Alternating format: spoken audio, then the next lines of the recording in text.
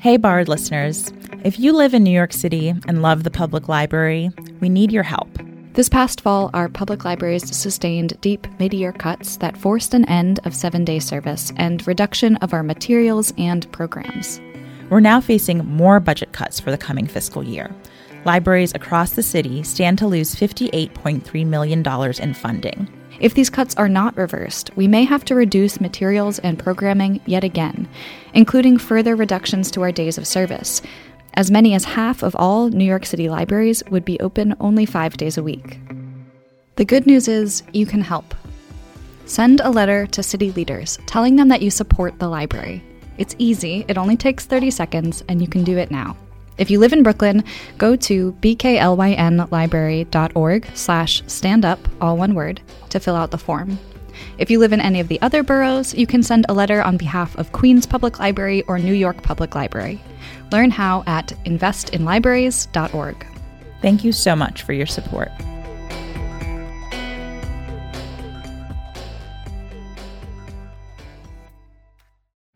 We decided to come to the branch because we still had Metro cards here. Petty cash was still here.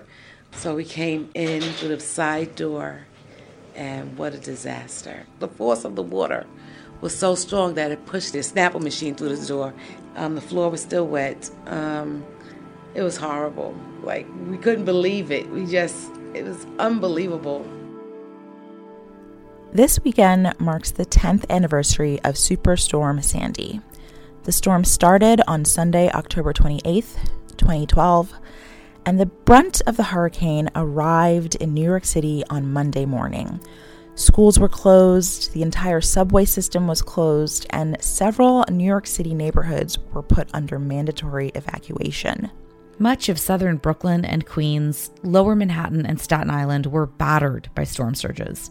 17% of New York City flooded during Sandy. Nearly 2 million people lost power, some for several weeks. To honor the anniversary of the storm and acknowledge the lingering impacts of natural disasters on our most vulnerable communities, we thought it was a good time to return to an episode from Season 1. In May 2019, we interviewed Kathleen Fowler, whose voice you heard at the top of the episode, about what it was like to return to Coney Island Library just days after Sandy. Unbelievable, just that feeling of, wow, everything is gone. Everything is gone. No more books down here. All the books were totally damaged. Computers damaged. It's just, where are we going from here? That's a question that many folks ask after a natural disaster.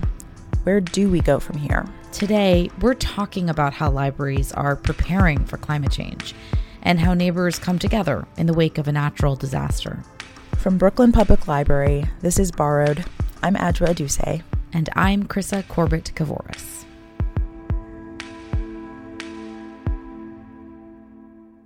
In its most basic form, a library is a building, and a building provides shelter from the elements. On snow days, libraries can be places to warm up. And on really hot days, libraries are often designated as cooling centers. We want people to come to our buildings to take refuge from the weather if they need it. And looking at what happens to a public library during the most severe weather events can help us learn how to better serve our communities. It can tell us how to be useful to a neighborhood during a time of intense need. For us in Brooklyn, that means talking about what happened after Superstorm Sandy. It's our most recent major storm. Sandy is still an emotional, devastating subject to talk about for lots of New Yorkers. More than 40 people died in the city, and thousands had their homes or businesses either damaged or just completely lost. Sandy isn't just part of Brooklyn history. The storm is still impacting Brooklynites today, emotionally but also physically. On the day our producer visited Coney Island Library to talk to the staff there about the impact of Sandy, the sound of a jackhammer interrupted her recording. And the construction next door right now, They call it phase 2. It is from Sandy. Today they're doing the sewage. They have to lay another trench starting, he's not sure when, for something else. Wow. But for 2 years. It's going to go on for 2 years. Coney Island was particularly hard hit by the storm. There was major flooding and power outages. Out of the 6 Brooklyn Library branches that had to close for repairs after Sandy, Coney Island was the last one to reopen, almost exactly a year after the storm. News 12 was there to report on it. The renovations cost about $2.6 million from city and private funds and from insurance and FEMA money. Residents say the new library is the final remedy to get rid of painful Sandy memories. This was like more important than almost like chicken noodle soup. We've been missing this. This community needs this. The youth in this community need this bad. For many in Brooklyn, it's hard to capture the full impact of Sandy. Even after library branches reopen, communities still feel the effects of the storm. Some never moved back to neighborhoods that were badly damaged. And for those who were used to taking refuge at the library, whether for intellectual pursuits or to find community or just a warm place to spend the afternoon, suddenly that was gone. Red Hook, another Brooklyn neighborhood, dealt with similar fallout after the storm. We always lived in a storm, in a zone. That's always been. Nothing's ever happened.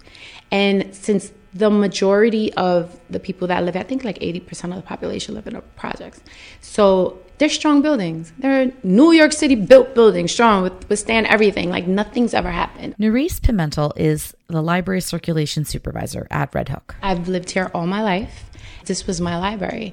I went to school down the block in PS 15. So I think as Red Hook as a small town library in a big city, because people that come here live here. It's just the bus that comes here. If you're taking the bus, you live here. It's not necessarily going through. Red Hook is in a pretty isolated part of Brooklyn. It's directly south of Carroll Gardens, but it's cut off from the rest of the borough by the Brooklyn-Queens Expressway, and it's surrounded by water on 3 sides. In 2012, when Superstorm Sandy was about to make landfall in the Northeast, residents of Red Hook were warned. We saw the alerts. They're coming down all week. Okay, this is real. This is hitting us. We have to be careful. It's okay. Nothing ever happens here. We live in these strong buildings. That water's not going to come up. We're going to be fine. Then you start getting the knocks on the doors. You guys have to evacuate. This is serious. This is real. This is going to happen. You guys have to get out. And this is all that we know. So, of course, stay aground. And then the lights went off. And then you start realizing how isolated you are. You can't connect. All the phones is down. The Wi-Fi, the internet was down. And I thought about the library like, oh my God, what's going on with the library, the schools, all the stores back here. After that scary night, Nerese got up the next day and went to check on her library. She found the lights on, and miraculously, the branch still had electricity and heat. The community needed a place to get information, to check in on each other and warm up during the day. That's what a library usually does for a community, and in those first days after the storm, that's what it continued to do. We didn't take the time to see, wait a minute, are we supposed to be open? Because we started hearing about things not being safe for us. But still, we came, we opened full time. We would forget the library because we're not checking anything in and out. We had food, we had blankets, we had workers from FEMA here letting people know if they can apply for certain things. I felt like these are my people.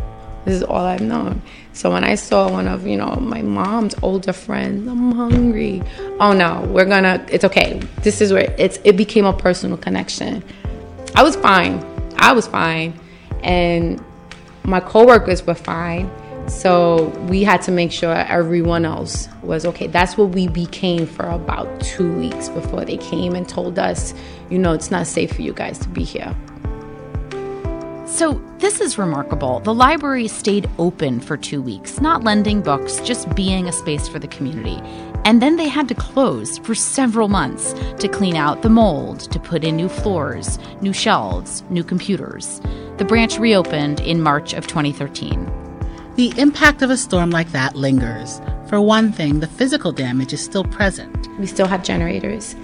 There's still floodlights. There's still some buildings and some blocks that still don't have their street lights on the side of the buildings, and it's still dark. We have still not 100% have gone back to how we were before that. As Nerese walked down Walcott Street and turned onto Lorraine, pointing out the generators, she passed a young patron she knew on the way to the library. The little girl was wearing a paper hat shaped like a pig and was pouting, clearly upset about something. But Nerys picked her up, gave her a hug, and asked her what was wrong. She told her, "We're going to have fun today, I promise." It's clear that Nerys is invested in her community. As a librarian and a resident, she knows firsthand the impact of the storm. And it's not all bad news. The community has changed for the better, too. What's changed, though, is the attitude. What's changed is, okay, things like this can happen. We have to be ready. And I think that after the storm, it was almost like you didn't want it to define the neighborhood or define your experience of living here pre-Sandy, post-Sandy. Like, no, it's a complete reinvention. We're going to see ourselves different. We're not limited to being these poor people that their neighborhood got destroyed. Not at all. So many organizations, you see these restaurants, and we got so much more out of people having faith that this community would rebuild itself. Like, we're not that. Trust us. We're fine. We're actually better than we were, and don't ever count us out.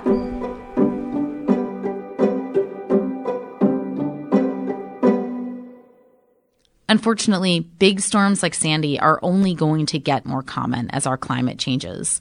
Last year, the National Center for Atmospheric Research published a study in the Journal of Climate that projected hurricanes will become stronger in force with more rainfall. What we've seen for the past 50 years is not what we're going to see for the next 50 years. Our buildings need to be a little stronger. More Sandys are going to happen. This is Mackenzie Kennard. She's the energy analyst for Brooklyn Public Library.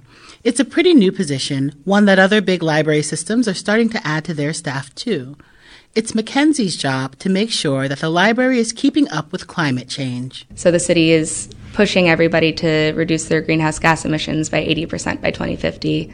So we're benchmarking ourselves and keeping track of our energy use, the projects we're doing to reduce that use, but also building to create more sustainable buildings. So when things like Hurricane Sandy or the more severe weather that we're expecting actually happens, we have buildings that survive it.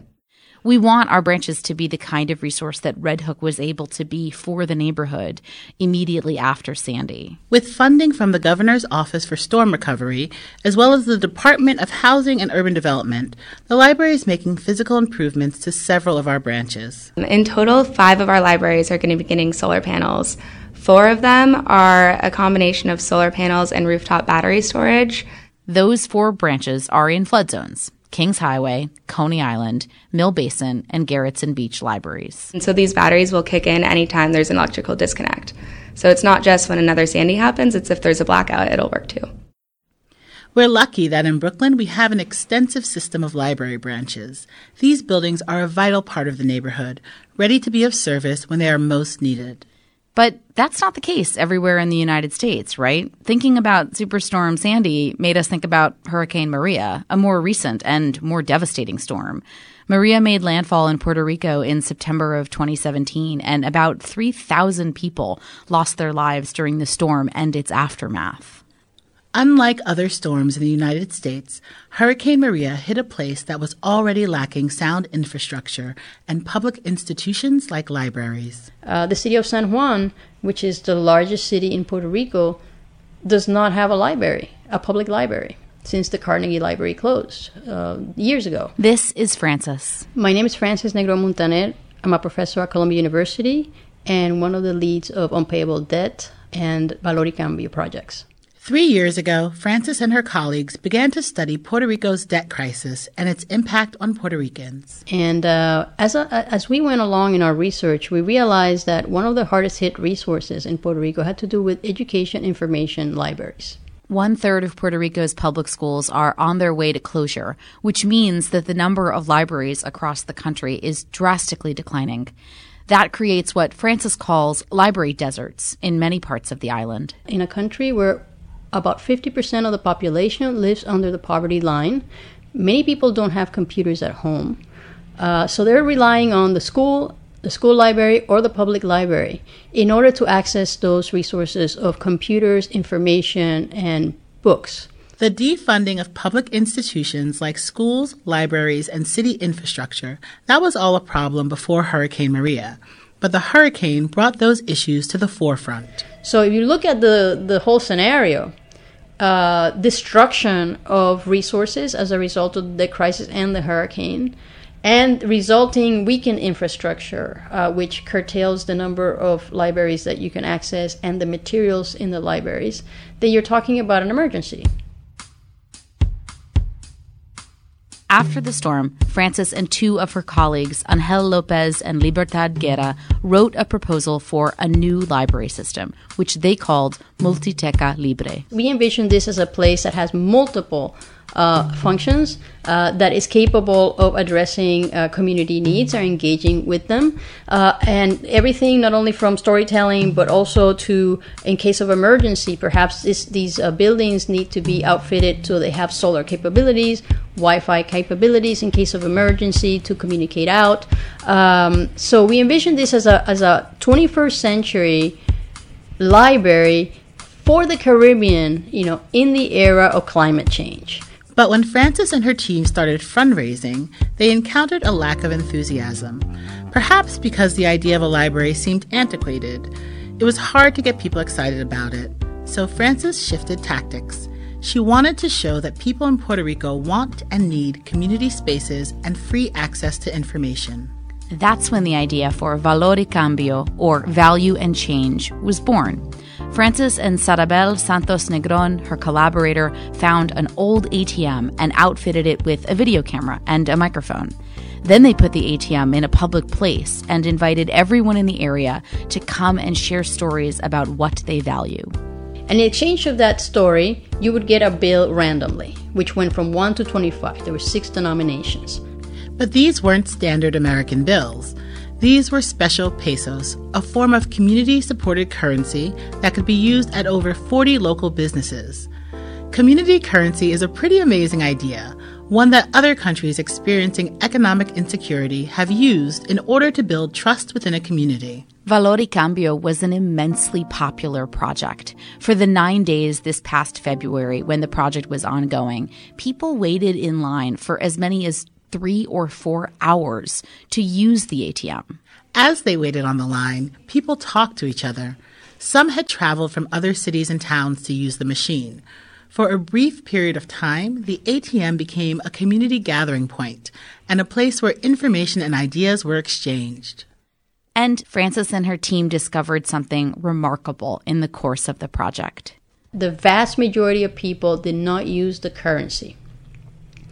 Of the about 1,700 bills that were circulated, less than 100 were used. It was clear that people valued what the currency represented more than what could be purchased with it, which I think goes back to the library project, that in many ways people really need and value community. And this is something that's not new, but it was certainly underscored by the experience of Maria.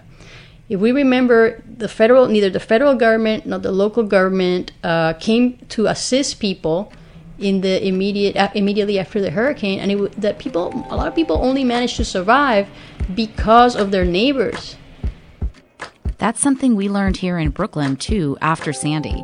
We learned that libraries create community and that in times of need, like a hurricane or a debt crisis, or sometimes both, community can be the thing that saves us. That was Weathering the Storm, originally produced in May 2019. Since we released the episode, Valor y Cambio's ATM visited New York City. Lower East Side residents shared their stories. We'll put a link to the project's website in our show notes so you can read more about it. Next up is our Book Match segment. Librarian Cecilia Hayford recommended several fiction and nonfiction books on climate change and natural disasters. So most of these books are climate fiction, or cli-fi, which is a subset of speculative fiction that deals with a future that is shaped by climate change.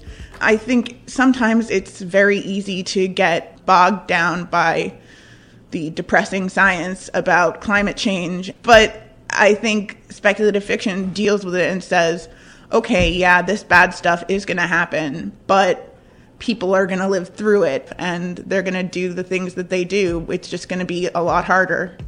My first pick is Dry by Neil and Jared Schusterman. It's a young adult novel in which Southern California has been hit with the drought so severe the faucets all run dry.